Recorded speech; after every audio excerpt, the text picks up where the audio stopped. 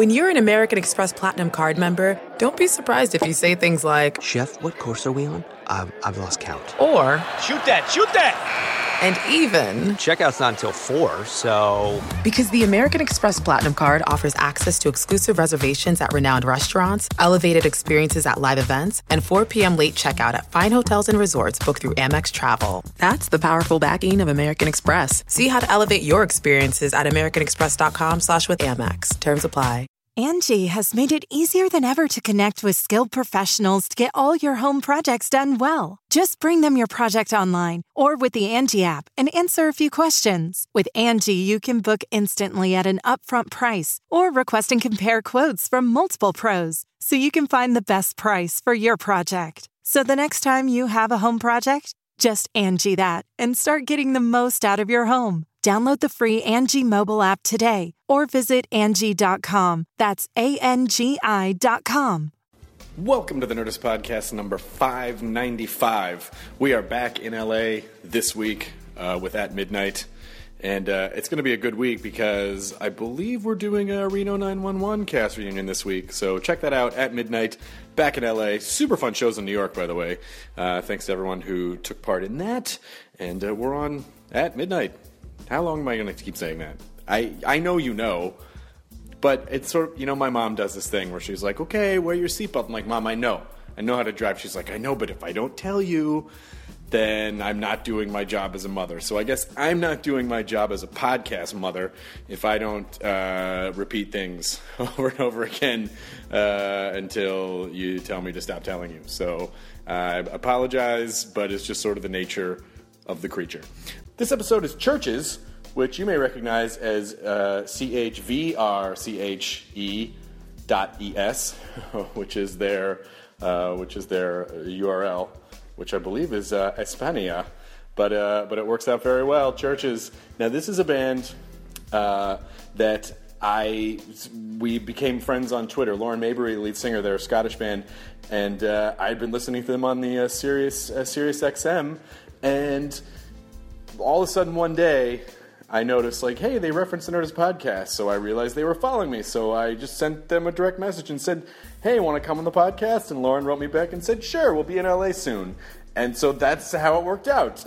We recorded this podcast in the tour bus, so it was super cool, we were on the road, and I saw them at the Tower Theater in LA, and they were fantastic, and Lauren is great, super cool, super funny, very talented, charming, delightful. So their last album, the most recent album, is called The Bones of What You Believe. It's available now. And we tagged a song from that show at the Tower Theater at the end of the podcast. So here we go, the Nerdist Podcast number 595 with my new friend, Lauren Mayberry, a.k.a. Chvrches. Now entering Nerdist.com.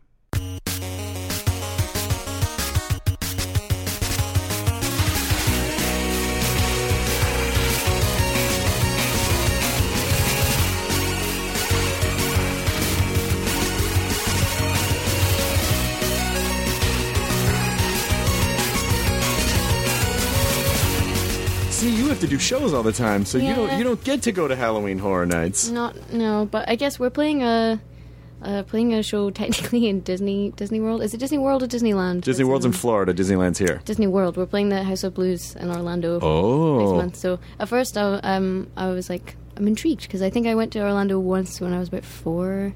And by all accounts, my parents said I was a complete bastard the entire time. So, I think maybe I'll have to go back and exercise those demons because, they were not impressed and work it out with my behavior. I don't remember. I feel like it's kind of at that crossover point where you know that you were a person and you know that you were you, but I don't feel morally responsible for it. Right. So you shouldn't still feel guilt. It's like I didn't have a proper moral consciousness. So I'm sorry that I was a complete dick. But you should call your parents afterwards and say, I was really cool this time. Yeah, I didn't cry when any of the weird people dressed as animals approached me, which I think was a recurring theme. I think you should have turned it around on them. Maybe you guys should have done a better job, and maybe I wouldn't have been that way. Did you ever think to spin it around that way? I thought about it, but there's a lot of early 90s video camera footage of it, and I look at it and I'm like, yeah, man. Oh, okay, yeah. Being a little asshole there, yeah. Well, now you get to go back and make it right. Disney World is actually much bigger than Disneyland, so you'll have more space to run around. We'll see how it goes. I'm nervous. Do you like rides? I don't.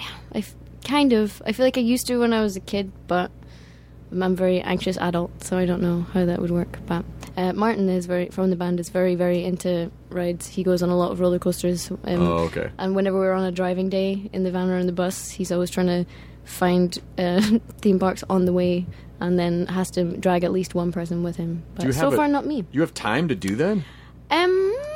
I guess things are kind of winding down now, so there's a little bit more time between things. But there's always at least 2 days on a tour where you're driving from somewhere really far away, and you just go through really random bumfuck towns that you would never go through. But that's pretty interesting that you get to see a lot of our country. I've driven around Scotland, and it's fucking amazing. It is very nice. It's very green. You don't get to see it much. But oh my god, yeah. I think years ago, my girlfriend at the time and I rented a car in London, and we drove all the way up through the east side, up through Edinburgh, and then all the way back down. We went up to just before you can get to the Isle of Skye, but we did not take the ferry across, and then back down through Glasgow, and then all the way back down. It was really, really cool. See, you've actually been there and seen things. A lot of the time when we speak to people, somebody complimented me, I think last year, we did an interview and someone complimented me on my English. Oh, yeah. It's and really I was like, good. Thank you. Yeah, I don't know. I was like, I'm going to take that as a compliment anyway, because I do try and expand my vocab. That's sort of the kind of the arrogance of America sometimes is like, you speak our language really well. You're like, I think it was our fucking language first, actually. Well, but then it makes me sound doubly, equally condescending if I'm like, God, I can't believe you don't know that. So, if I'm in the UK and I drive 2 hours left, I'm in the sea. Whereas if you go 2 hours one way, you're still in the same state. So. That's true. Well, the thing that kept freaking me out was that I didn't have a problem in the beginning driving on the right side of the car on the left side of the road. Yes. But when you start driving for a while, you just sort of forget where you are. And it never ceased to amaze me how much I thought I was going to die when I would see a truck barreling and be like, I'm on the wrong side! And then go, okay, I'm in Scotland. Everything's fine. Everything's fine. Just keep breathing. Everything's going to be all right. Yeah, I was in Glasgow. I was in Edinburgh last year. I went last year. It's fucking so nice. Yeah, it's nice. It's a nice place. For the Fringe? No. No, I was there. It was a couple months before the Fringe. I think, most people that live in Edinburgh will probably tell you that's a better time to go, because I think the Fringe is really awesome, obviously, but I don't know if you get a proper sense of the city. I always want to go perform at the Fringe, but it's just, I don't have a month to spare, and I know you can go for less time, but I feel like if you're going to do it, you really should do it for the full month. Do the full thing. Yeah, I guess I've seen a few things on and off over the years, and I used to work for magazines and stuff, so then you kind of see a million shows in a day and run around doing all that, but it's a very diverse lineup. I mean, literally, the class system the city is designed like the rich people live higher and the poor people lived lower, and they basically just threw buckets of piss on them. I like the past tense there. It's nice that you used the past tense. I hope it's not that way anymore, right? No, I hope not. I don't live there, so I'm not sure. But I guess the Fringe this year, I got to see Stuart Lee, which was really cool. So I'd never seen him live before, so. I was and how are you? I mean, listen, not to start delving into you're going to bring it up, aren't you? Yeah. Well, I mean, you are from Scotland, and this did just happen, and you don't have to talk about it if you don't want to. No, I guess my kind of hope is that people do something good with what's happened. I think the final quote that I read in the Guardian was that 97% of people who were eligible had registered to vote, which is pretty insane. And I guess the average turnout was about 80%-ish in most places, which is pretty ridiculous. So I think if they can channel it into something productive which creates a more democratic system for the whole of the United Kingdom, then that would be good, because we don't have a federal system like you guys do. So representative democracy is going to be good if you can get it, but well, we don't have to talk about that anymore. But I survived it. You survived. No, listen, this is not a hard-hitting podcast. You've listened to the podcast before. I have. Yes. So not a hard-hitting podcast. We're just here to make you feel comfortable, learn a little bit about you. I'm going to take the mic off the stand. You can take the mic off the stand. Talk in the back of your awesome tour bus, which I've always wanted to do the tour bus tour, but I just fly to a city and perform and then go back home. This just feels like the way to do it. Well, yeah, we were myself and Kyle were talking about this earlier, and I feel like now I'm excited to see what Kyle looks like, because when Cara, our tour manager, and I were talking about the podcast, she was like, "Oh yeah, and Kyle, the producer's coming. You know, the guy that laughs in the background." And I was like, "That's I know it. it's There particularly echoey in this room. It's nice acoustics for you." Yeah, it's good. Does Kyle look like what you thought he would look like? I don't know. I guess I haven't really like tried to sit and like close my eyes and tried to picture it, but I've described him a lot as a tall hipster walk around Muppet. Oh, okay. So he kind of has this Muppety vibe to him. It's a little bit of the He's a little shaggy. a little bit of the Chuck Klosterman about you. Yeah, in there. but he's got the but he'll still rock a plaid shirt and cords. So Classic. he's a sweet guy. We take him out for walks and feed him once in a while. He does all right. But yeah, I don't. I feel like I shouldn't fangirl too much, but it's quite exciting. You should fangirl, please. But yeah, like I guess a lot of podcasts to listen to on tour. So thank you for that, guys. Oh, please, of course. And I think when we started touring, I was familiar with the format of the podcast. You know, I was listening to news podcasts, a bit of Adam and Joe. Mm-hmm. You had Adam Buxton on. That was really exciting. Adam was great. But my friend Dave was the one that pointed me onto this, and I feel like I should give him like whatever the Nerdist equivalent of Dropbox upgrade pass on points are for this, because he's told me and I've told like so many other people. So thank you very much. I am honored. I mean, I've been listening. Sirius XM plays the shit out of you guys, so I've been listening. They've been very nice. I've been listening to you for a while, yeah, and so it's always. It's one of the interesting things about social media and the way this all works is that you see someone that you already like and you go, wait, how do they listen to this? What? And so I immediately jumped on that. I'm like, and then just coincidentally, you happen to be in town this week. It totally worked out. So how were you? So last night you played at the Palladium? We did, yes. But then you broke it up and you're playing at the Tower Theatre tonight. Yes, we were just because for some inexplicable reason, people bought the tickets really fast, so thank you to them. And we thought we would try and put on an extra show, but we didn't really know where to do it. And this seems like a pretty cool place to be doing it. For some reason, they bought tickets fast. It's because you're popular now. Yeah, people like you. For the time being. I know. You have that. I am a very, pessimism is the way to be. Then you won't never be disappointed. I don't know. I think the problem can be that sometimes pessimists think that they're being realistic, but when they're actually being pessimistic. But I understand what you mean. Like I guess if you do look at the history of entertainment, sooner or later, if you don't want to do this anymore, But I still think you're quite a ways. I hope so. I guess it's weird. It's a weird thing because we've all been in bands for so long, and this isn't ever something we really ever anticipated. So yeah. Obviously we're proud of what we're doing and stuff, but I think most days we're like, when's the jig going to be up? Like when are people going to figure out that we don't really know what we're doing? But see, that's the thing is that everyone feels that way. I hope so. Literally everyone feels that way. What do they call it? There's like the imposter complex or whatever. I guess so. Yeah. Didn't Jeff Bridges say that too? It's like everyone says that. Jeff Bridges, that's not fair. He's Jeff Bridges.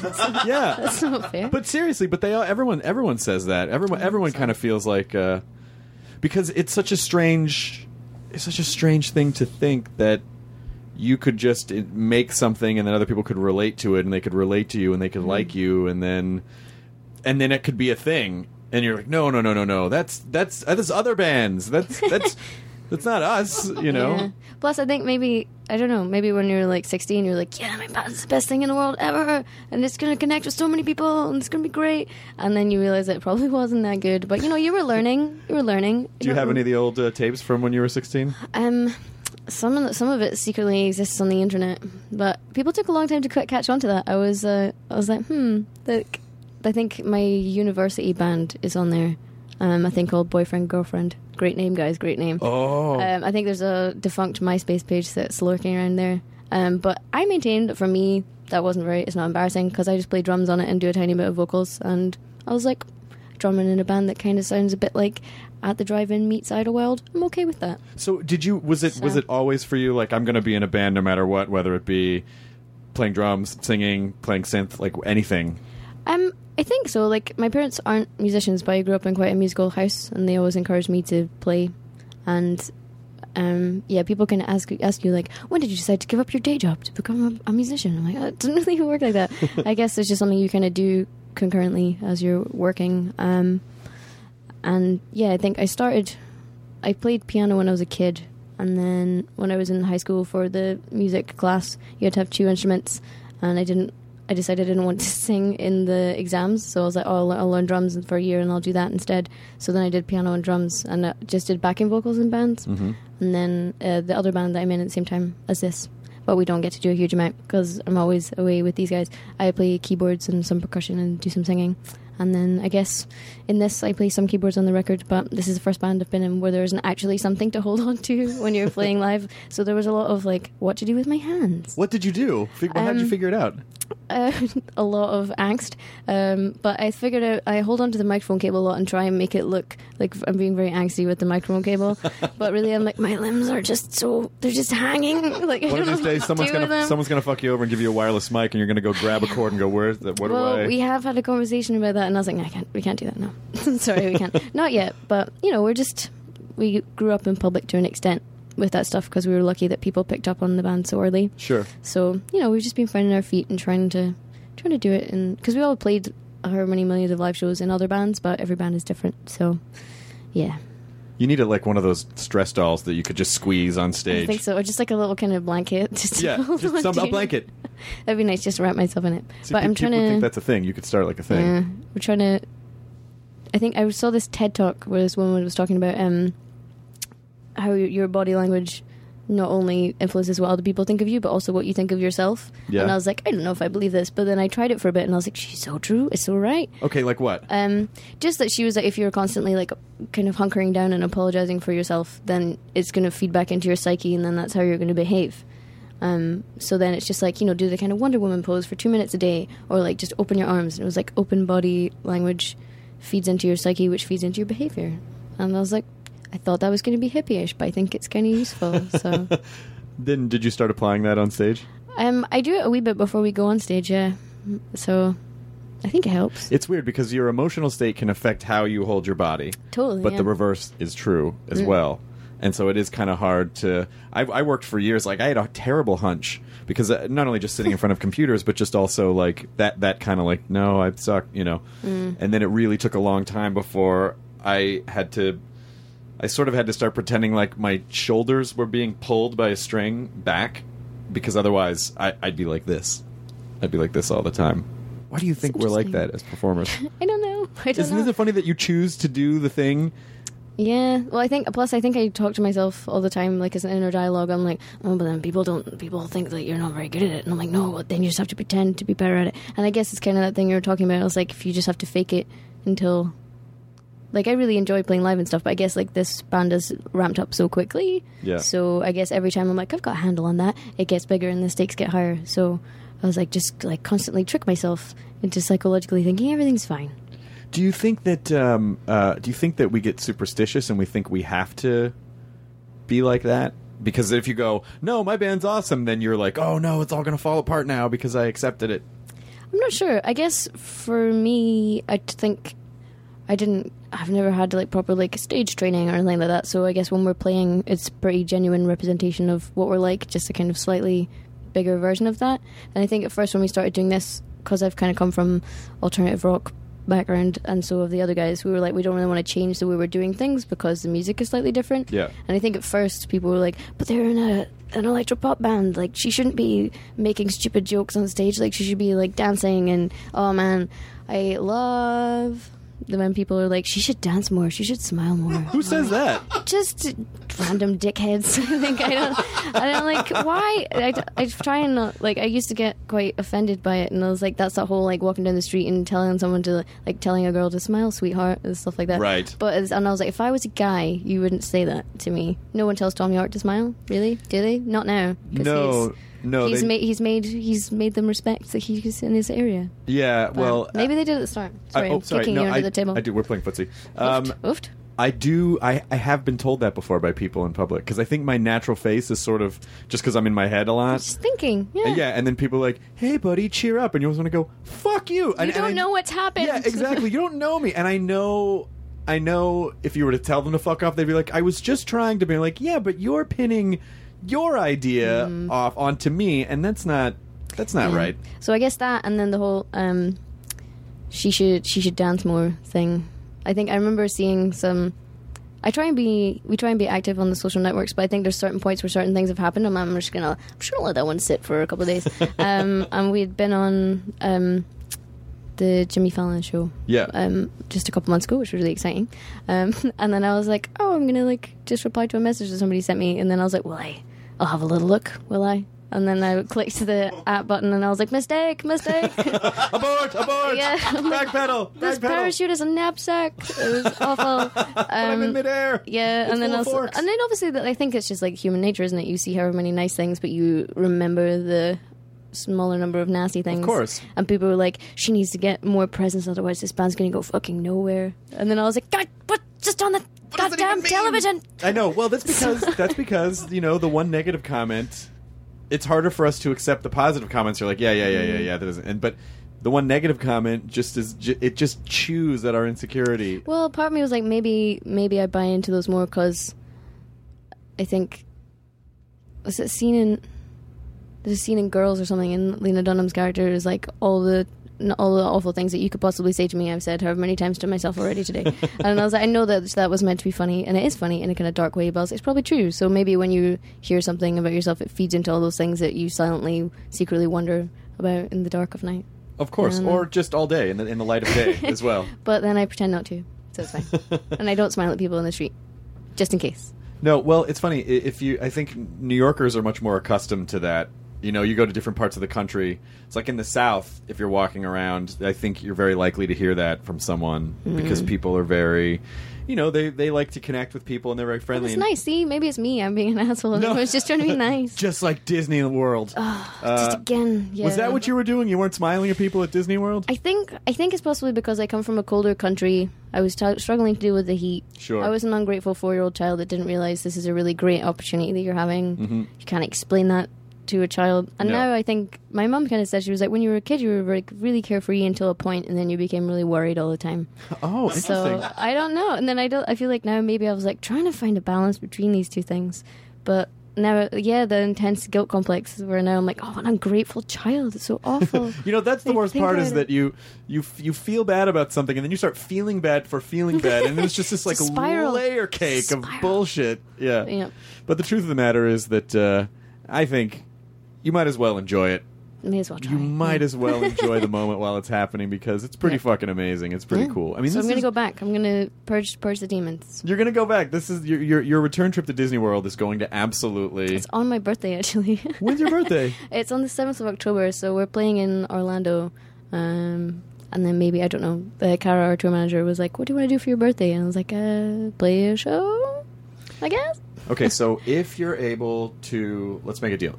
If you're able to purge the demons, I don't want any of the people in the animal costumes to touch me. I'm sorry, they don't. It's still weird. I don't want it to do that. Just this weird, goofy costume coming up, going, "Why don't you dance more?" It's very sinister. Yeah, it's very sinister. They're very sinister.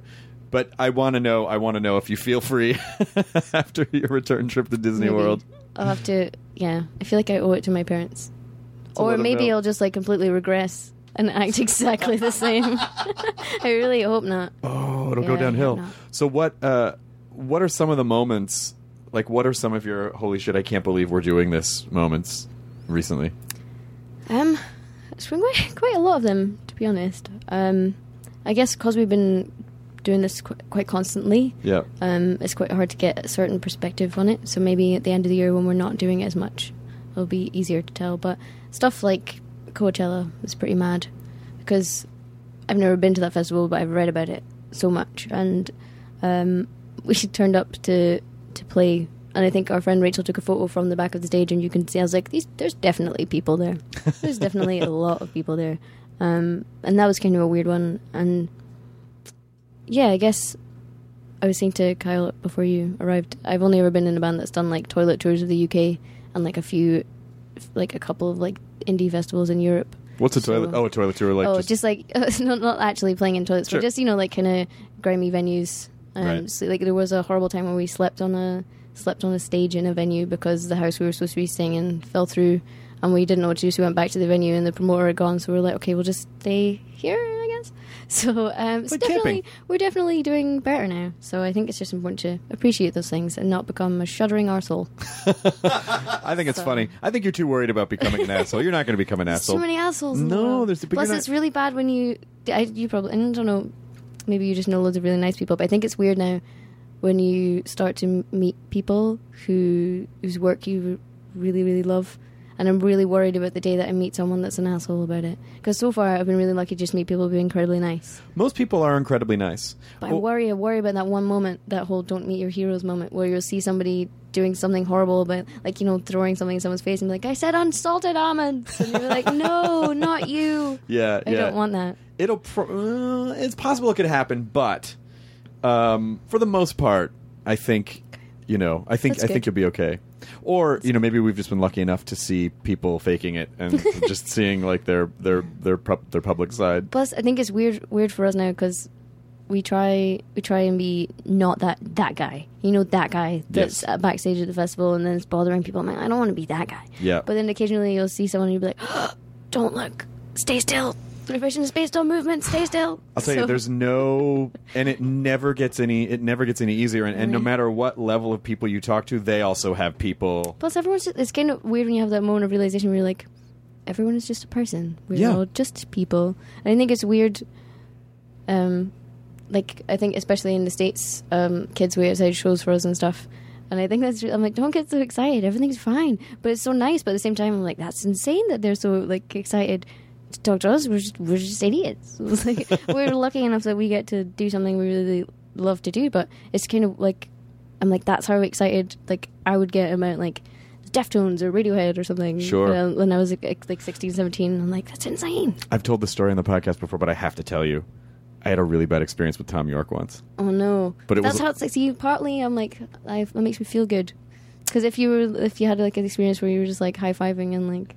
I can't imagine Tom York high-fiving. No. You'd hold up your hand to high-five. You'd be like, up top, Tom York. I'd be like... Yeah. You'd probably leave you hanging, but in the name of anti-capitalism or something. I think I've heard he's gotten a lot better about that stuff now, but I think I caught him... This was a long time ago. You were but a wee poppy. I was probably just being a little asshole at Disneyland. You were being a little asshole at Disneyland when I was working at K-Rock in the 90s. Oh, of course. And we were doing it was an acoustic Christmas show, and it was... this should tell you how long ago it was. It was between the Bends and OK Computer. Ah, interesting time, though, in hindsight. And he was supposed to be interviewed by another DJ or something, and I came backstage, and they were like, hey, do you want to interview Radiohead? And I was like, well, of course I do. And I don't know, he was mad about something, so we hadn't even started, and he just stood up and went, this interview's over, and then he like stormed out. And then I tried to smooth it over with him later that night, and he just was not he just wouldn't talk to me. I didn't do anything. He was mad about something else, but... If he ever hears this podcast back, I don't think that impression's going to get you any points either. I've already put to bed the fact that I'm ever going to be friends with Tom York, so I think... I don't know if we'll ever... Well, I rewatched Meeting People is Easy on the plane, because I think I started thinking about it after I listened to the Adam Buxton podcast, and you guys were doing the Radiohead Nerd Out, which I really appreciate. I still... You know what? And that's how much I love Radiohead, is I fucking still love them. Yeah, and I was like, I haven't watched that since... Can't even think when, so I was like, I'll get it and I'll watch it on the plane. And Martin, my bandmate, was like, why are you watching this? It's so depressing. But he's one of the biggest Radiohead fans I've ever met, and we were talking about it afterwards, and we were like, isn't it weird, like, watching that now? Like, obviously we're not anywhere near as incredible as Radiohead, but just in terms of like the things that happened in that documentary that we've now technically done, I'm like, that's insane. Like, we did the Letterman, and the stage manager guy was a bit intense and quite pushy and not very helpful, and I was like, hey, it happened to them too. But then also I was watching it and I was like, yeah, in a weird way, a lot of the themes and stuff that he struggles with, I'm like, that probably does happen to a lot of people once they get to a certain point, and it's kind of a weird time to watch it, because you can see that he's totally trying to come to terms with what's happening and how to be or something. Well, know, the story that I heard about the song How to Disappear Completely. Yes. Is it maybe Kyle who's That's the one. Okay. I had heard that song was based on a conversation that he had with Michael Stipe right when Radiohead was getting really famous, and of course if Tom York is listening, he can confirm or deny this to himself. But it's all speculation. It's all speculation. Yeah. But let's just say that in this, in this legendary story, that that Tom said to Michael Stipe, how do you deal with it?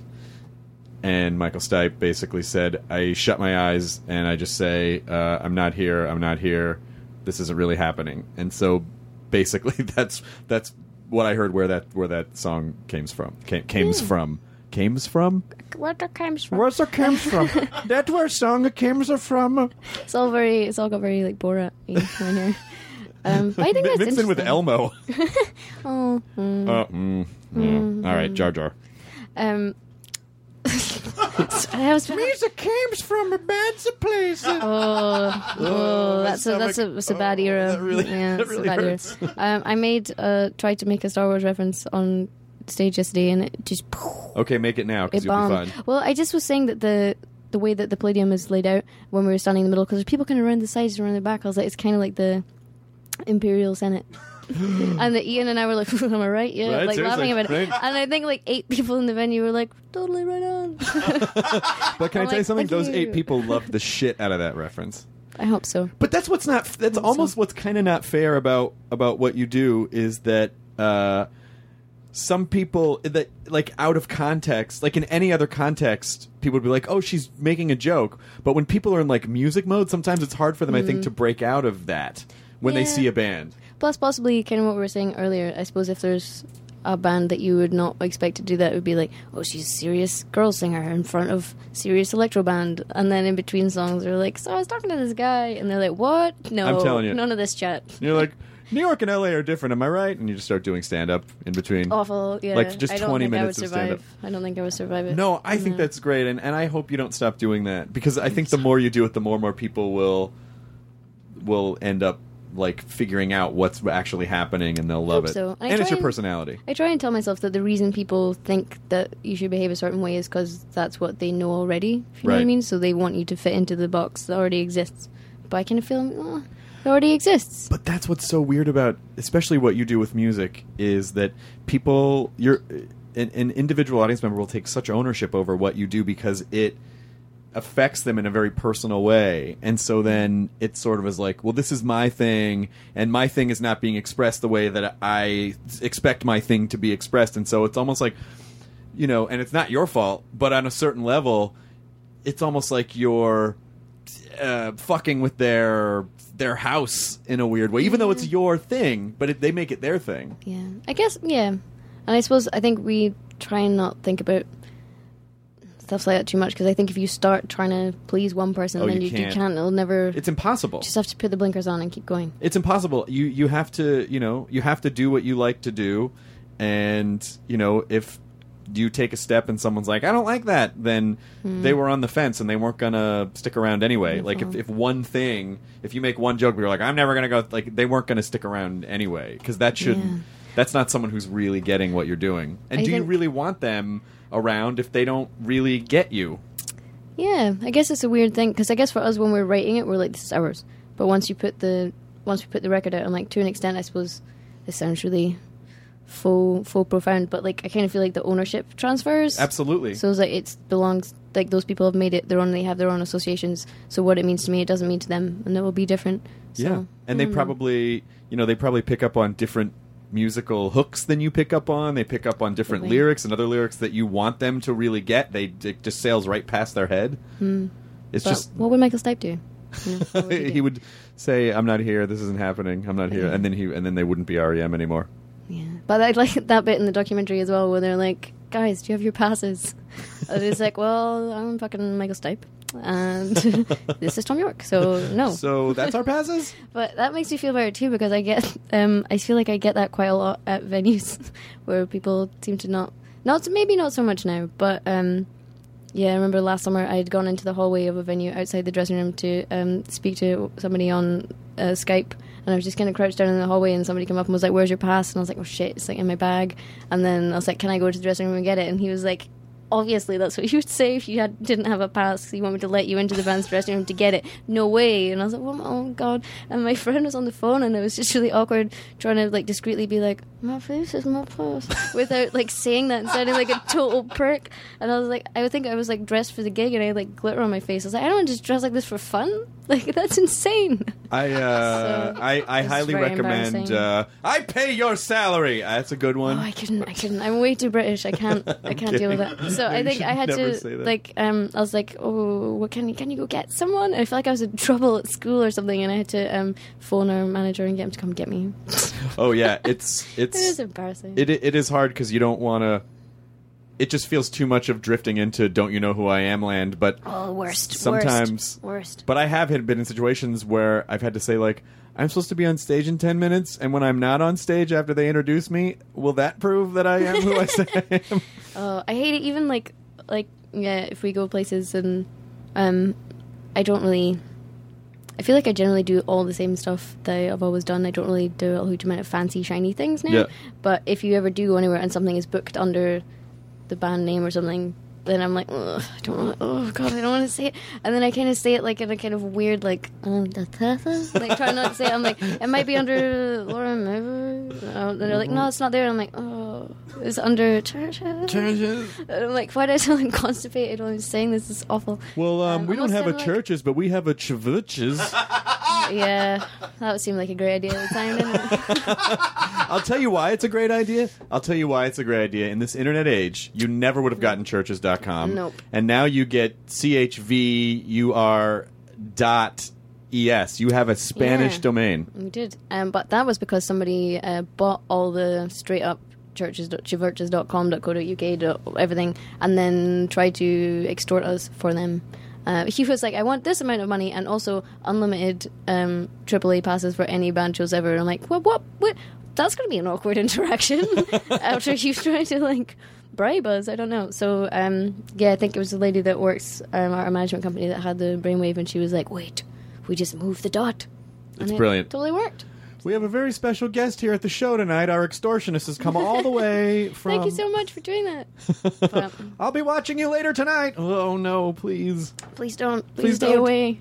Yeah. Do you find... how? I'm always interested to hear how dating is when you're in a band all the time. Is that impossible?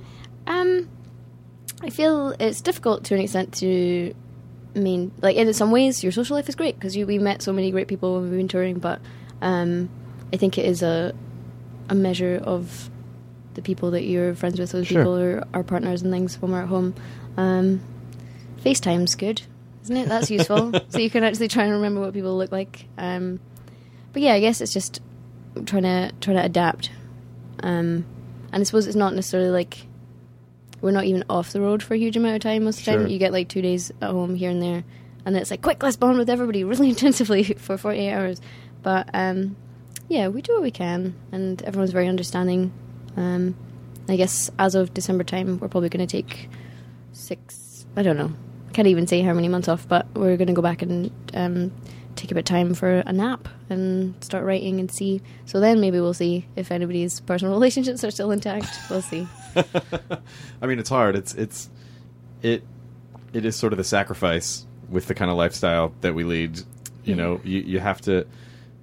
You just have to find it's hard to find the right person who, and you know that your life is difficult, and if they have the same type of life, then their life is difficult too, and then then it's just like, okay, I could see you on the 10th of October. Oh, you're not going to be in town because you're okay.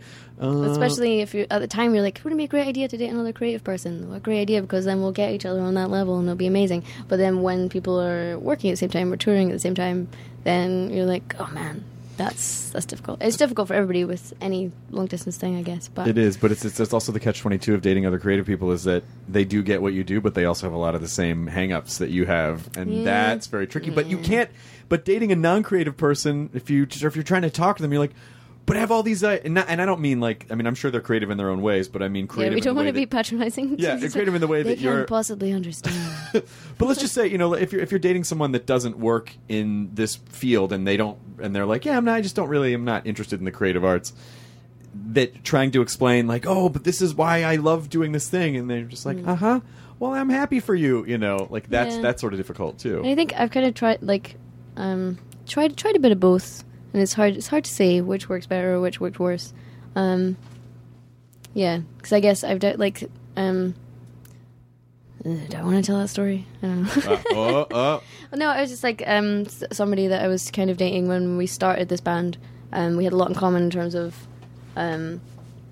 creative goals and our ethics about how we would conduct ourselves in music and things like that. But then that definitely became a contentious issue as our band started to do other things. I'm not sure if it was a competitive thing or it was quite a weird one. And I think it's just strange that you can know people very well, you've known people for however many years, but they have a definite, as soon as certain things start happening, some boxes are ticked for people and their buttons get pushed, and it's quite weird. I was like, but we have pretty much the same outlook on these things. And as soon as it's perceived that you were doing a certain thing,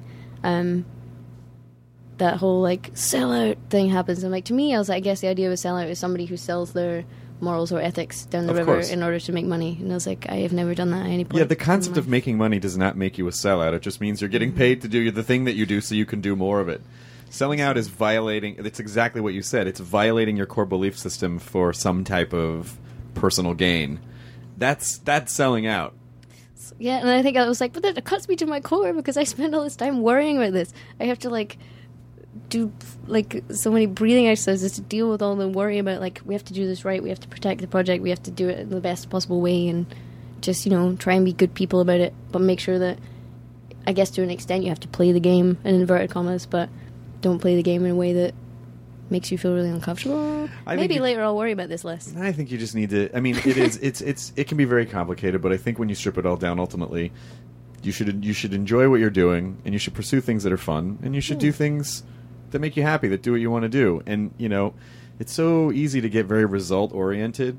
If then. It's just all that if then. If I do this, then this thing happens. And it's most things will be fine. Plus, I guess then I was it's a lot of speculation and dialogue you've made up in your own head before it's happened. I'm no, if we do that, then that won't be that. No, we can't. No, can't do that. Yeah. You're why? They just created this alternative reality that doesn't exist.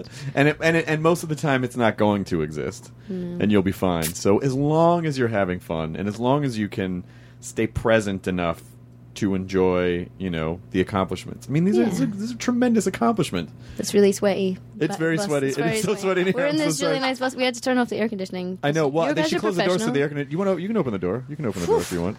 We'll get some air in here. Behind the music there. Oh, there it is. Here comes the air.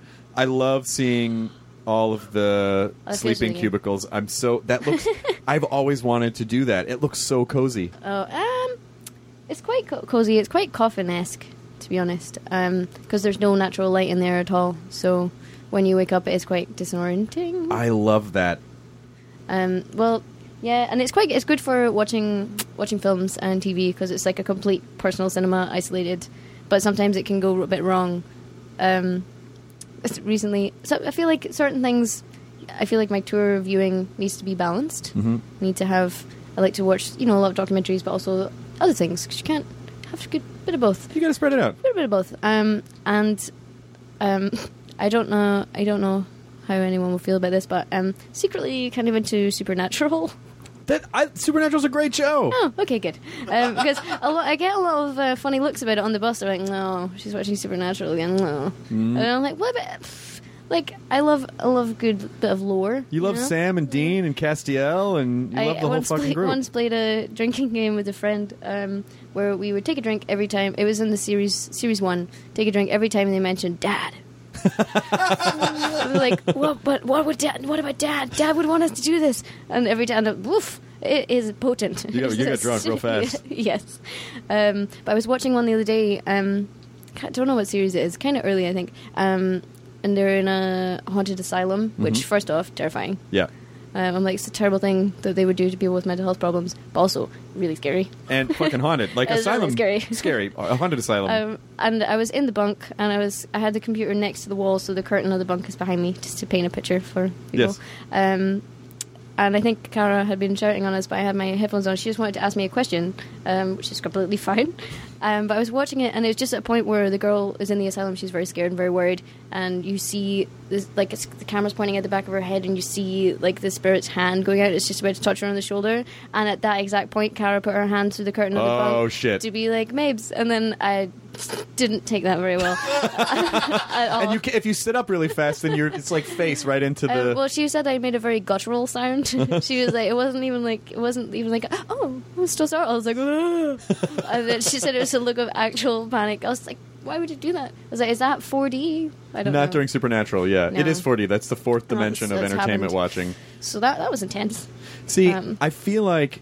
Now, look, I don't know if there's any room, but if you need a melodica player in the band... You do that. I don't take up a lot of space, and I could just sleep down there and... Just squeeze in the bottom. I'll squeeze in the bottom. I'll quit all the shows. We could work in, like... an Alanis Morissette cover or something to get a little bit of harmonica in there. You guys, by the way, I heard a great cover that you guys did of I Will Die For You. Thank you. Fucking awesome. Yeah. I guess radio stations in the UK oftentimes want you to do covers when you do sessions. So, yeah, we did that. But I guess we had to put the covers on ice for a bit because I think we were getting a bit of a reputation, which is great that people really like them. But at the same time, I was like, you don't want to be that band that's got one record and 25 covers. And a bunch of covers. Yeah, it's not good. Because then you're a cover band. Yeah. But, and I think we did a acoustic in inverted commas, cover of an Arctic Monkeys song for a radio station in Australia.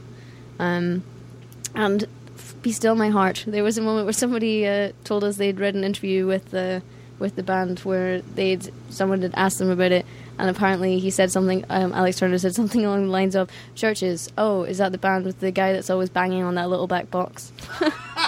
I don't know if that's word for word correct. I was like, that's not how I imagined it would go. But at least I'm on the radar. Hey, he's heard of us, I think. Like, yes, he likes me. I don't know. Yeah, so that's a bit weird. And I think that's one of those ones, like, I saw them walking around at Lollapalooza, and I was like, don't look at them.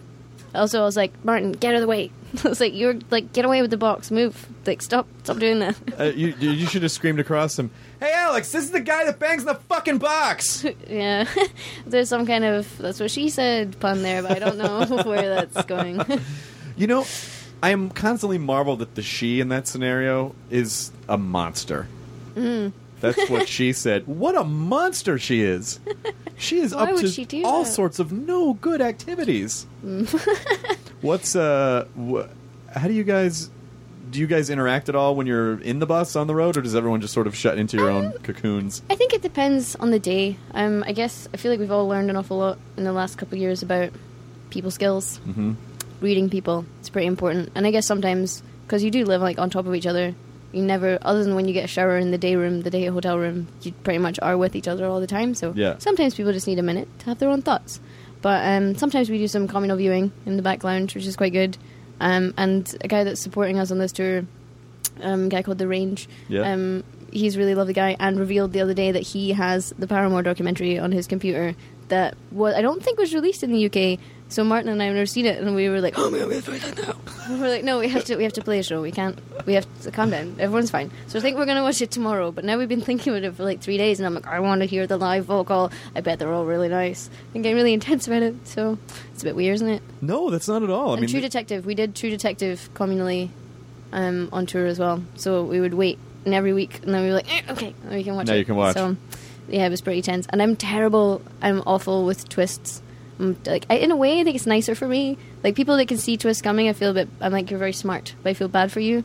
But I never, like, I like to be reasonably okay in the brain department. Right. But I never see it coming at all. And when things happen, I'm like, oh, I can't believe this. But that's the greatest way to be able to watch things. Yeah, like, even, I went to see Shutter Island at the cinema with a friend, and he was, like, when the twist happened, which I won't say just in case someone somewhere has I will, because that fucking twist was like, really? Everyone was play acting the entire fucking movie for this guy.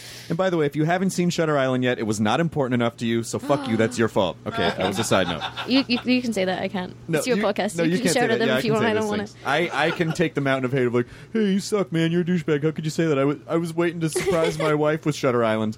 I would choose something else. That was one of those, like, oh, come on twists for me. And I think my friend who I went to see it with, Dave, of Podcast Recommendation, thank you, Dave, was like, are you actually kidding? I could tell from the trailer that that's what was going to happen. And then I was like, well, that just makes you really intelligent.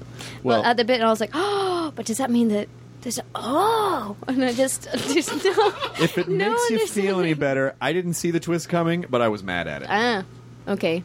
Yeah, that's fair. And I suppose that came out kind of around the same time as Inception, did it? It was roughly similar time I think period. Was it the next movie after Inception? And then, the bit at the end with the spinning...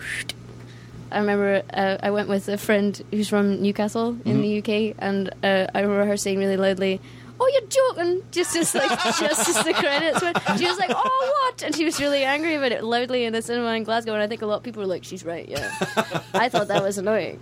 But whenever Michael Caine is sad, I am sad. Michael Caine? Oh my god, yeah. I can't deal with it. Like whenever he's like the sorry I let you down Batman situation was very upsetting. You know, in fucking in Dark Knight Rises, he cries in every scene.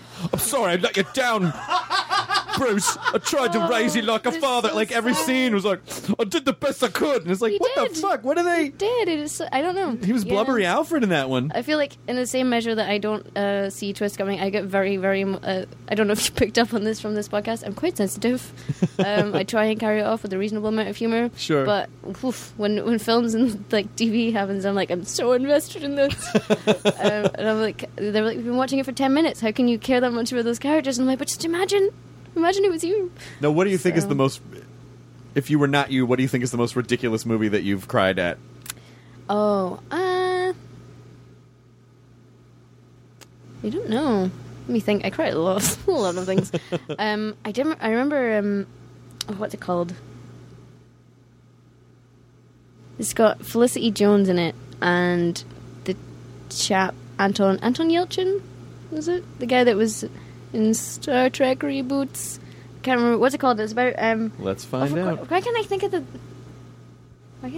name of it? I went to see it in the cinema like on an afternoon because I had like a multiplex card thing, and it's like she's gone to America she goes back without a visa, and then they have to be like separated, and it's really sad.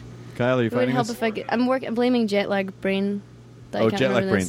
But I remember it being like genuinely like it was very difficult to get through that experience, and I was like, this is so sad. Yes. Oh man. Like, are you okay? Do you need a tissue? Like, I just remember finding it really upsetting, and then I watched it again on DVD, and now in hindsight I'm like, well, technically she's got a good job in London now, and she can't go back because she's now like on the blacklist for the visas. But he builds furniture. He could build furniture in London. Why didn't he just go? And I'm like, oh, what? And I remember like just like empty cinema in the afternoon, just like open mouth, like about it, like so sad. Yeah, it's sort of like in X3 where it's supposed to be really sad that Wolverine's got to kill Phoenix when he's basically just standing on a pile of the shit that could cure her mutant power and save everyone. Why doesn't he just make her not a mutant anymore and be like, all right, let's get out of here? But even like I also got laughed at a lot for crying at the part where not in that film, but when James McAvoy's like, I can't feel my legs. Oh yeah. And I was like, oh no. And I was like, the end of First Class. I was like, this is very important in terms of the plot, but also I was like, oh, it's very upsetting for you personally. Yes, well, I mean, it is. Not only just that he couldn't feel his legs, but like, you've been betrayed. But his oldest friend. And yeah, like people were like, "It's don't be upset by that. Like, calm down." And I was like, "It's the human core of the film. I'm not gonna feel bad about that." Yes. Magneto was on at the core of it a good cause, but just expressing it in a bad way, and he paralyzed his best friend by deflecting the bullet into his spine. I feel like there's some kind of Scottish referendum parallel there. I don't know where it is. By the way. There's a fucking shit ton of mutants running around, and if you watched the most recent one, I did, yes. Okay, so there's a mutant that basically can send people's consciousness back into time, kind of like Quantum Leap. That was but no one can like fix someone's spine. Like, there's got to be some crazy spinal surgery mutant power. So like, there's a mutant for everything. Plus, I guess it's one of those ones where it's better to not ask questions. I've kind of noticed films with like time travel-y kind of situations. I'm like, either you shouldn't explain it at all, and we all just kind of sign up, and we believe. But then once you kind of start explaining, I'm like, I don't know. Like, that doesn't seem like that. But, and then not that I know a huge amount about the physics of it. But listen, I'm the biggest Doctor Who fan in the world. But if you start, no sense. Don't unravel it. Don't pull the thread. If you start, if you start kind of going, well, why is that a fixed point in time? And that, you know what? I'm just going to be okay with it. I think I'm completely terrible with names today, but the Joseph Gordon-Levitt, Bruce Willis, time travels, Looper, yes. I like that there's technically a point where they kind of almost bring it up and they're about to talk about it, and then he's like, oh, we're not going to talk about that. And then they just move on. And I was like, I'm glad, because it's probably not going to... We're going to start picking it apart, and I don't want to do that. I just want to enjoy it. as it is. Yes, and also, can we mention Peter Capaldi representing Glasgow as the Doctor quite nicely right now? Yes, and it's quite... I like watching it because I can just remember his character from the thick of it. The thick of it, yeah. I'm like, at what point is the Doctor going to start saying really, really intensely awful but very creative things to people? The TARDIS is taking off and he says, "Fuckity bye!" And then, whoa! Yep. That's how he neutralizes all these situations, would just be with a really horrible slagging. I knew I was going to love him. The very first line of his in the thick of it, and please forgive my terrible Scottish accent, is him going, I'm excited. "That's about as useful as a marzipan dildo." And that nugget of gorgeousness made me fall in love with him. Teach me how to do the perfect Scottish accent. Oh, I don't know. Well, I think you should meet our front of house guy. He's got one of the best Scottish accents. Like, I can understand him, we can all understand him fine, but whenever he speaks to people in America, they're like, Like, they just can't... What are you saying? They can't get him at all. And his name is Paul Gallagher, but people shorten his name to Gal, because it's the beginning of his second name. But when he says that to people, they're like, like, what? Gaw? They just can't, like, they turn into crows? Tilt their head like a confused dog. And we're like, no, Gal. And they're like, Gaw? And I'm like, oh, it's not a real name, I'm sorry. So we're just like, guy, front of house guy. Scott, Paul. Glasses is fine. Don't worry about it. But yeah, that would be quite... You should record that, like, kind of in a world style. Follow people around, record the voices, and then practice. Yes. That's how that would work. So that I can come back and not embarrass myself. Yep, and then you would get away with your... saying really awful things and be like, it was my Peter Capaldi impression. It's fine. It's my Malcolm. I was just doing lines from the thick of it. It's not. Yeah. It's not what you think it is. I don't know how people, like. I guess with all stuff like that, if there's any improv involved, I don't know how people keep straight faces when that's happening. I'm like, how did you come up with these awful things you've just said? Like, ridiculous. Would you ever want to do any acting or anything? I don't think I'd be very good at it, to be honest. I know we just talked about how I'm so emotional, but I would need to be, like, fed the thing to be emotional about, and then they'd be like, go, go, go, go, like, wind her up like a spinning top, and then be like, oh, crying scene. But no, I don't think I'd be very good at it, to be honest. I don't think I've ever really tried, so that's defeatist, isn't it? It is. But listen, if it's not something that calls to you, then it's not really that important, and it doesn't matter. Yeah. Like, I guess I can, like, we're all massive film fans in the band, but I don't know, like, maybe it's just something I should enjoy from a distance without taking away the mystery. Have you ever thought about ultimately what it is, like, what do you want? Like, what do you want to do? Are you doing it now, or is it just more of this, or are there other things? I don't know. I would say I've lucked out. I landed on my feet there. That worked quite well. Because before this, I guess I was doing, like, freelance journalism, and I was, like, a production assistant for film and TV stuff. So I kind of always liked, like, helping put together the stuff, you know, and at the end you have the end product, and you're like, we helped make that. But ironically, I was never really like, oh, I want to be in the middle of that and have everybody be looking at my face. So right. Maybe that was an error of judgment. But, yeah, I'm not sure. I guess we don't know how this is going to go, so we'll just keep trying to do this for as long as it seems right, and then I don't know, probably going back to trying to do the film and TV stuff. I think I always thought like documentaries was maybe where I kind of wanted to end up. Just, you know, research guy on a documentary. I'd be fine with that. That would be pretty nice. Are you taking any footage on while you're doing this tour at all?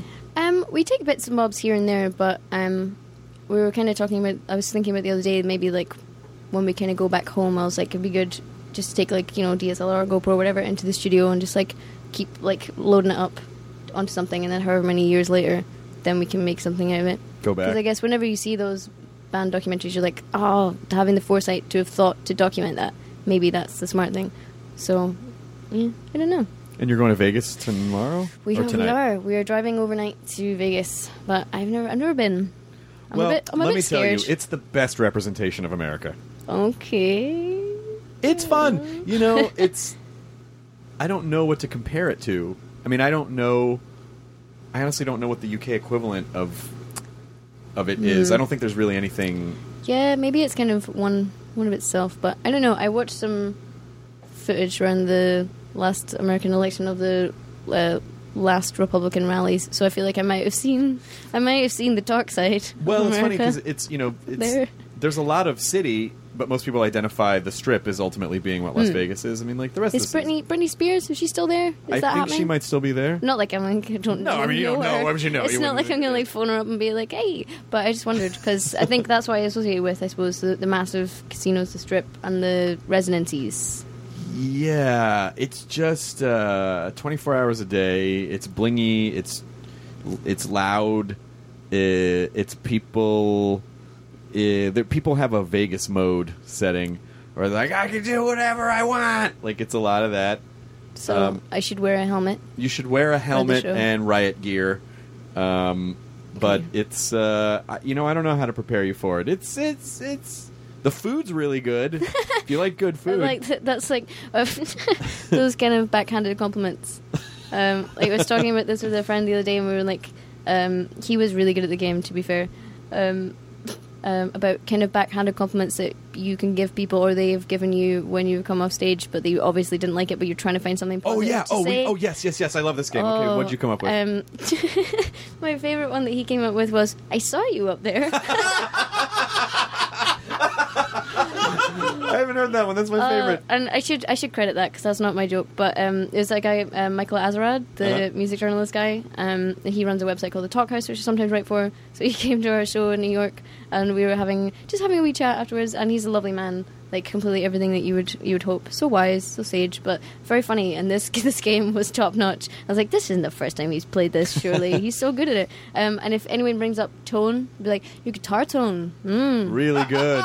Like things have changed a lot. You guys have changed. I gotta say, the shapes of your guitars were so cool. Where did you get those? Yeah. Or then my favorite one, which probably won't come across on the podcast, is just like pointing at somebody and then kind of miming their instrument whilst nodding and smiling and be like, and then we were all laughing about it for like 15 minutes, and then I think there was probably a slow dawning realization where we were like, people wrote that. That's definitely happened. It's definitely happened to me. And you're like, oh, the joke's not funny anymore.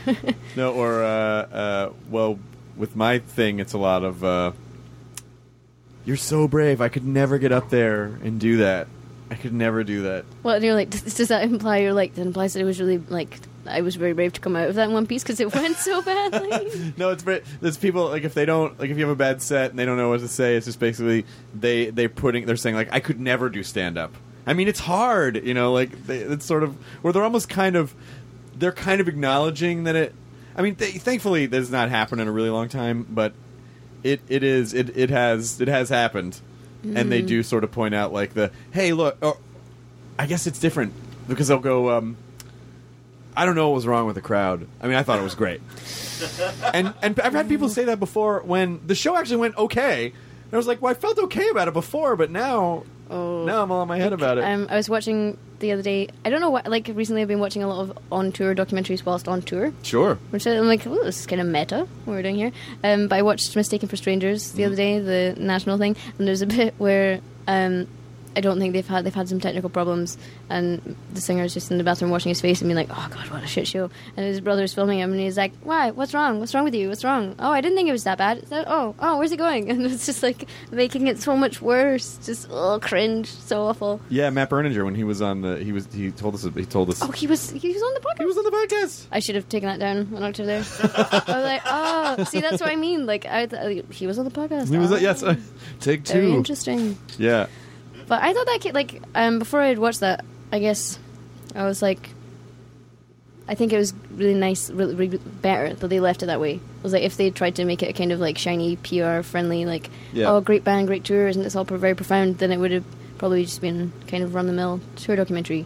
But I was like, when you were watching it, I was like, yeah, it's about the band, but it's about like families and relationships and stuff, and you can totally tell the dynamic. It doesn't matter what they're doing now, but that's still the dynamic where he's like, you didn't prepare anything, stop being such a like completely disorganized little brother. And you're like, they just totally know each other so well, but totally at the end of the tether with the stuff. Yeah, I mean, he just basically shot all that footage and then just made it. Just so so many cringe bits, so many like really cringe bits where you're like, oh, ground, swallow me. But I feel like UK sensibilities are much more gravitate toward the cringe moments in entertainment. Yeah. Because we gave you Ricky Gervais. You gave us Ricky Gervais, and you also gave us Sacha Baron Cohen. Yes. Oh yeah. So much cringe to be had. I wonder what it is about the British people. My guess is, and obviously I'm not British, so I don't know, but my guess is that there's a certain way that you conduct yourself socially. It's very apologetic. and also, and so, when someone comes out of a situation and creates those moments, it's like one of the biggest violations of social conduct you could possibly have. So it's fun to watch because you could never do, you would hopefully never do that. I hope so, but maybe is that the fantasy mode where you're like, imagine being that inappropriate. I can't imagine that. Yeah, but, I think with that in America, just be like, oh fuck, look at that guy. Like that's how we approach everything. Oh, maybe, but yeah, I don't know. Like Ian from the band's always like, you take such pleasure in awkwardness. I'm like, I don't think. And he's like, but when it's happening, you're like, oh, it's happening. Look like, at this. Let's point it out. But I'm like, but we're all aware. So in a way, I'm like, okay, maybe it's just easier to cauterize the wound and be like, whoa, this is really uncomfortable. That's awkward. What we've done there. Let's just collectively move on. Hey, let me ask you a question. Like, we have to ignore it. I'm like, but I think just shine a light on it and then and then move on. Yes. Just burn it out real fast. Well, it's, it's like if we could just stay there wondering about it, like tragedy plus comedy. No, yeah, tragedy plus time. Tragedy time equals plus joke. There should be joke in there. Yeah. I always think that formula is actually distance plus time. No, I'm sorry. Tragedy plus distance. I think it's tragedy plus distance, and I think time is a form of distance. The distance between two events. And I suppose there needs to be a joke, because it's not like just after a certain amount of time you're like, ha, that was funny. Yeah. You're like, no, you have to make something. Because if you threw a boomerang in someone's face, it wouldn't be very funny. No. But if that guy was like a mile away and he was really small, and you just went, and then like a minute later you just saw, and then you saw him fall down, it's really funny. So I think tragedy plus distance is funny, and distance is and time is a form of distance. It's all getting very... shit! Very intense. I don't mean to break it down too much. I'll do that. I'll bore the shit out of you, Lauren. When you do two shows back to back in the same city, are you doing the same set? Are you mixing it up, or how do you make your shows long enough? Is that where you're going? No, I mean, with this? how do you? There's only one record. It's true. I know, but how do you make your do you mix up the orders, or do you do different covers, or how do you make it? How do you present a new show every night after night when how do you do that? Well, at the moment we don't really play the covers. I'm sorry if that's what you've come for. But. Just come for the one cover. But yeah, I guess we kind of we play the record in a couple of B-sides, and I guess we kind of approach it in the same ways we did with the album. Like you have to sequence it so there's an ebb and flow and things go nicely. So it took us a while to kind of find a rhythm with that. So it depends what length of set we have to do. So we've got a certain number of sets that we would do depending on those. But I think we're quite nerdy about that stuff in terms of like the way we sequenced the record. Mm-hmm. We did it so that Ian especially is a massive vinyl head, mm-hmm. and he was like, it needs to be like side A and side B, and that's how it should work. So then if people want to get the vinyl, then it'll work on vinyl, and then it'll translate on CD, and then it'll... But... yeah, and then I felt a bit, I was like, no one tell them that we live in a culture where, like, people just download one song.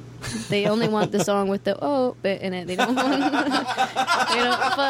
I was like, I think that's nice, because I was like, then you're covering all your bases. And I think you can, when you get an album and it's just, like, front-loaded with what were obviously the written for radio singles, and then a bunch of other stuff. I'm like, maybe that works, but I guess I was like, but that's not essentially pretentious, but I guess that's not where we come from. As musicians, we want to make, like, your album is your whole piece of work that you've made. So why would you, like, front load everything, and then if they get bored, then they don't have to listen to the rest? That's right. It's a terrible idea.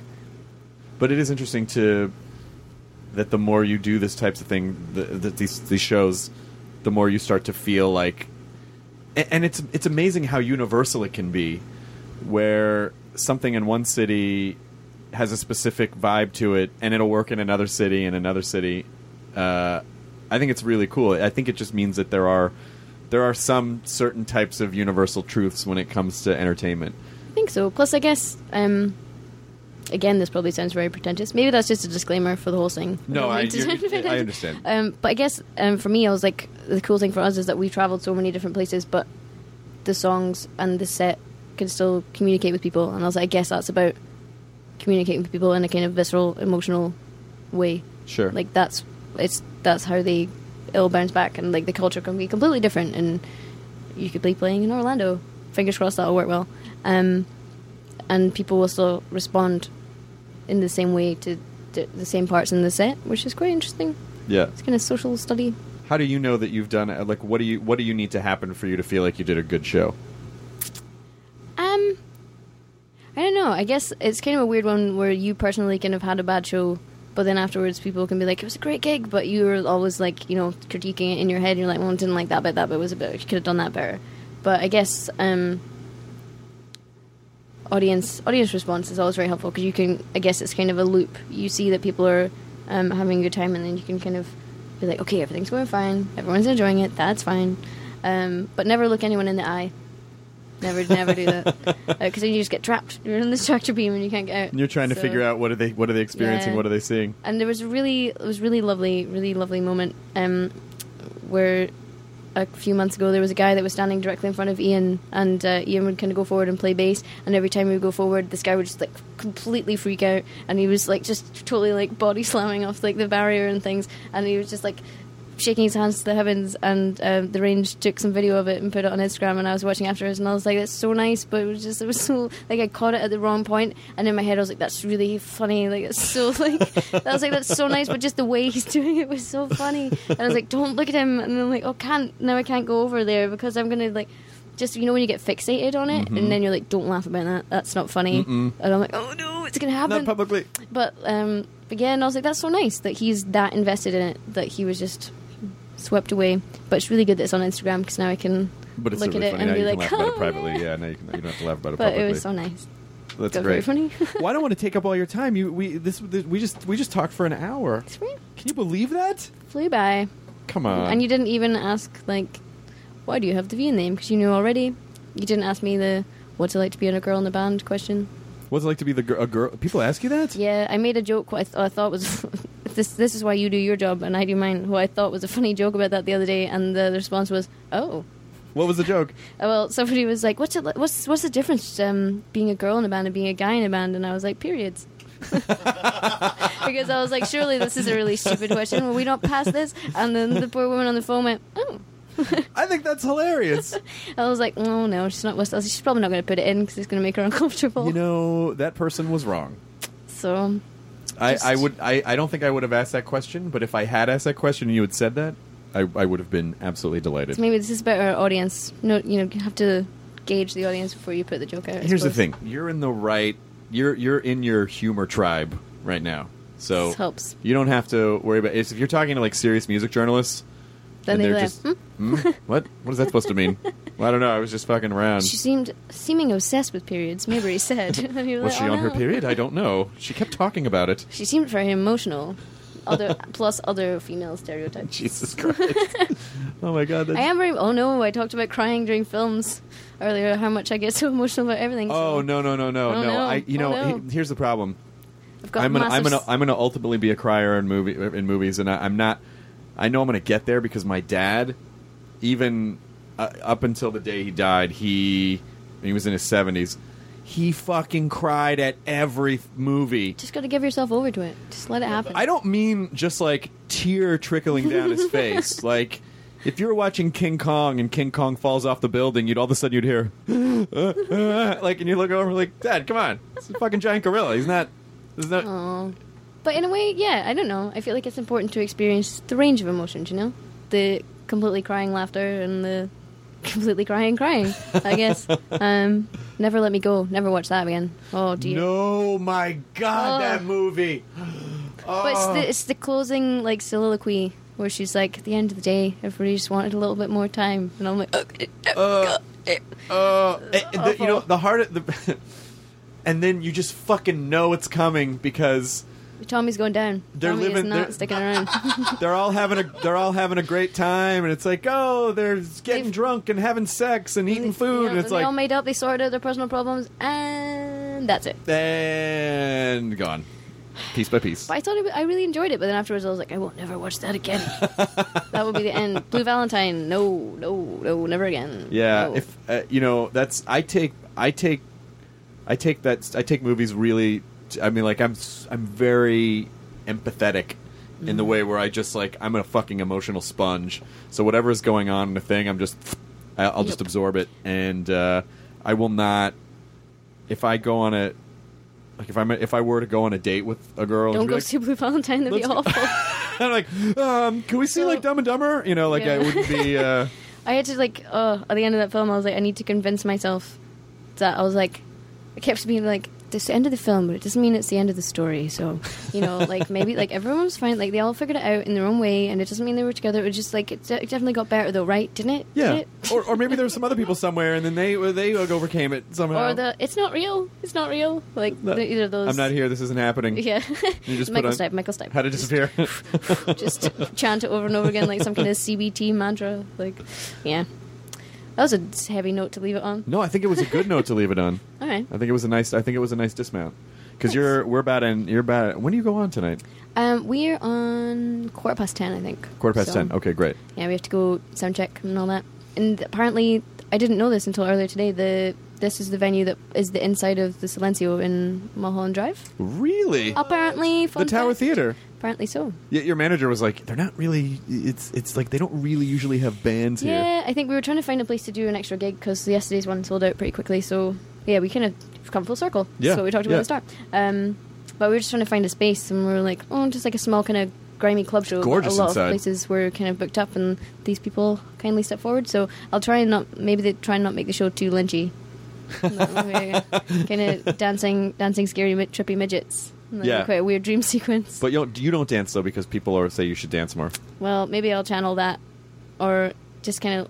Oh no, I was going to make a horrible Laura Palmer joke, but I don't think that'd be very nice. Why? It's fine. Laura Palmer laying prostate on the ground with like a little sheet, and then that's how we start the show. Somebody takes a plastic sheet off. Oh my god! If you started the show Twin Peaks style, legendary. That would be pretty. Well, apparently, I think Bastille started their show with the Twin Peaks theme tune. Oh, they did? Yeah, so because we were playing in Houston, and there's a thing there called Twin Peaks, which is like Hooters, kind of. Yeah. But like, with yeah, it's and I was very confused because I was like, "Oh, Twin Peaks, is that like a themed?" And then the label rep that was with us was like, "You don't want to go in there," and it's basically like Hooters, but they wear like little kind of cropped, like flannel shirt, kind of like Kyle's shirt here, but with, Kyle likes to take his cans out every once in a while. And more power to them. Do what they want to do. Feminism is about supporting people doing what they want to do and being themselves. But at the same time, I'm like, guys, no. Oh, geez. Okay. No, I think a tit themed restaurant called Twin Peaks. I'm going to say less power to them. Yeah, and we were playing this festival, and on the screen at the back of it, you could just see this advert kept going around. It would be like, join all these things, advertising, and then Twin Peaks. And I made a joke about it on stage where I was like, this is the last song because I need to leave because I can't see that ever again because it's making me really unhappy, but good luck with that. And then right after we finished on the flip stage, Bastille started right afterwards, and they started their set with the Twin Peaks theme tune, and I got really like irrationally angry because I thought it was people from the festival making fun of me, and I was like, oh, you think it's funny? Oh, assholes. It's like, not funny, objectification. Oh no, it's somebody else. That's what it is. Yep, and then Ian was like, climb down, you're shouting quite loudly. Like, there's no need. But, yeah, sorry, Bastille, I didn't know. I want to come to the show tonight. And you'll get to see it. I would love to see the show. That would be good fun. And then hopefully you can get all the Lynchy references. Yeah, I will, absolutely. Maybe it'll go down even worse than my Star Wars references. No. Could it be even worse than that? I don't know. No, those people were wrong. They were wrong. It was funny. Anyway. Not every, plus, I thought that maybe I dressed up as a Jawa last Halloween, and we put it on the internet, so I assumed that the kids who followed us on the internet, they would know. They would get us. And, hey, you laugh. It took a lot of planning, because I don't like to buy a pre-made costume. Right. I don't want to do that. It's cheating. No, it's cheating. So, well, not, if people want to do that, it's fine. But I guess I was like, I'm a creative person. I can do this. But we were on tour and we got home on the 31st. So I just bought a number of ingredients and sent them to a friend, and he had to open them and check that they were viable. So a kind of brown monk's cloak. And what I think is quite racistly termed, by the way, Amazon, Mexican shooter belt. Okay. Sure. Yeah. No. And then some bike lights, some orange bike lights, and then a hockey mask, spray painted black. Put the lights kind of on the outside, and then black gaffer tape around them, so they were shaped like the eyes. What's great about that is that it's an easy to make costume, but no one bothers you. But it looks like you put a lot of work into it, and it's original. And it was good fun. And we went to a club night, and flashing bike lights for eyes are great during that kind of experience. And I went with Martin, and we went into a club in Glasgow, and I guess now because we're in context in Glasgow all the time, so we get people talk to us a lot more there. But I was like, this is a really weird like flip experience where nobody spoke to me the whole time because I was a Jawa. Nobody they knew. wouldn't know. It's the perfect and then costume. Martin was like, "Can I help me out?" I'm like, "Nope, I'm gonna get the drinks and you're gonna deal with it." So yeah, it was nice. Are you gonna do Halloween this year? Well, we're playing a Pitchfork Festival in Paris on Halloween, so we need to. I was like, we need to have a powwow because I feel like it needs to be a group endeavor. Yeah. Last year we played. The night before we played in Oslo, I think, and Ian's actually really good artist, and he did some kind of death metal corpse paint on us, and it was very intricate and it was really good. And then after we played, people were like, it's not really a big deal here. I was like, oh crap, like we just like spent ages making this. So yeah, I feel like we need to choose something that will work as a unit. Supernatural? You could whip out your Castiel cosplay? Yeah, I don't know. Like, I would just like, would I be Sam or Dean looking angsty? At what point are they going to find a demon they need to, like, the only way it can be neutralized is by, like, them taking their tops off? Like, I feel like, I'm like, there was one scene I was like, I'd like this program, but I see what they're doing here, where Sam was in the shower and Dean had come back, like, and you could hear them talking through the motel door, but then Sam comes out to be like, what? Dad, what? And he's got a low slung towel around his waist and hasn't even dried his torso. And I was like, I have never left a bathroom like that in my life. But at the same time, I was like, fair enough. Fair enough. I feel like I could rock the Dean cosplay, okay, because we have the same coloring. And your shirt's off, Sammy. Sam. Oh, Sam, always getting into scrapes. There's crazy supernatural scrapes and their devil dealings and whatnot. Plus, it seems like every costume I've come up with so far that's been suggested, Martin's been like, yep, you can't be wearing a mask, you can't have something over your mouth, and I'm like, crap! All the good ideas. So, why are these rules being placed on you? Well, I feel like if we're actually playing a gig, and because I was like, I want to be Bane, was my main excitement, and I was like, because I would really enjoy that, and wouldn't it be great fun, and it would be hilarious when we were doing all the press, but then they were like, yeah, think about when you were singing with the over your mouth, it wouldn't work. Yeah, but if it was like a little talk box thing that you could... Yeah. Hello, Los Angeles. Like that's... And then try and sing through it and just sound like a really old version of me. That, for Halloween, that would be fucking awesome. Plus, now we need to do our geographical research in advance. I assume it was massive in France because it was massive everywhere, but would they get the reference? I think they would. I think they would get Bane. Or maybe I need to just research. Bonjour, Paris! Marion Cotillard, she was in that. They're probably not going to like that if I'm like, oh, I know a person from France. Like, when people are like, oh, I know you're Canadian, you must know, like, I heard somebody say that, they're like, oh, like, when we were playing a festival in Canada, and people were like, oh, do you know Tegan and Sarah? To, like, one of the gig reps, and I'm like, that would be a reach, but, like, they all know each other, and people are also been on the podcast. I listened to that one, and it was awesome. They're great. They're in Los Angeles. Yes. Today, I think. Today and yesterday, They're so great. Love them an awful lot. I'm glad that we were able to trap your soul on the podcast. Yeah, thank you for having me. You have been amazing. Oh, thank you. We got there. We made did. It. I was worried. This makes me so happy. You have no idea. Like, just a week ago, seeing the tweet. We turned it around. We made some jokes via DM, and you're very funny. Thank you. We did emojis, so we did emoji, which was great, and it's nice. I'm very happy for your success, and I sincerely hope you take time to enjoy it. Yeah, I hope so. I think it'll be good. We're having a good time, and I think when we've got a little minute at Christmas time to sit down, maybe we'll just have a pint in Glasgow and be like, holy shit, that happened. Well, it all goes by so fast that you really... Even if you have difficulty absorbing the moment as it's happening, because obviously you have to focus on other things, you have to focus on the show, you have sound check, you got to get to the next town. At least at some point, I used to do this thing at the end of every year where I would just sort of write all the things that happened that I was really thankful for, just so I had a list. Yeah, keep making sure you appreciate it. Yeah, exactly. Yeah.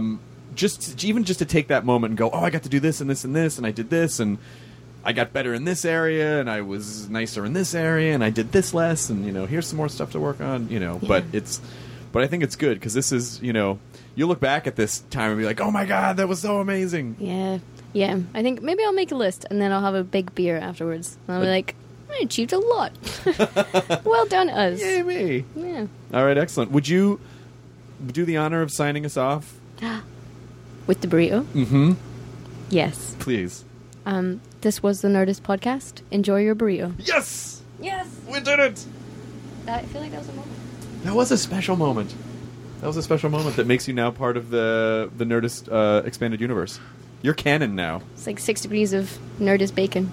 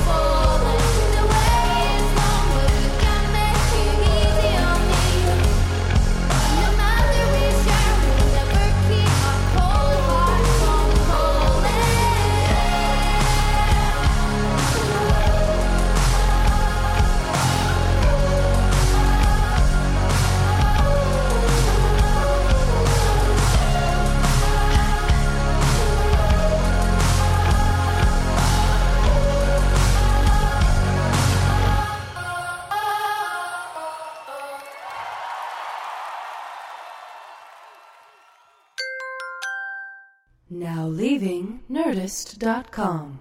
Enjoy your burrito.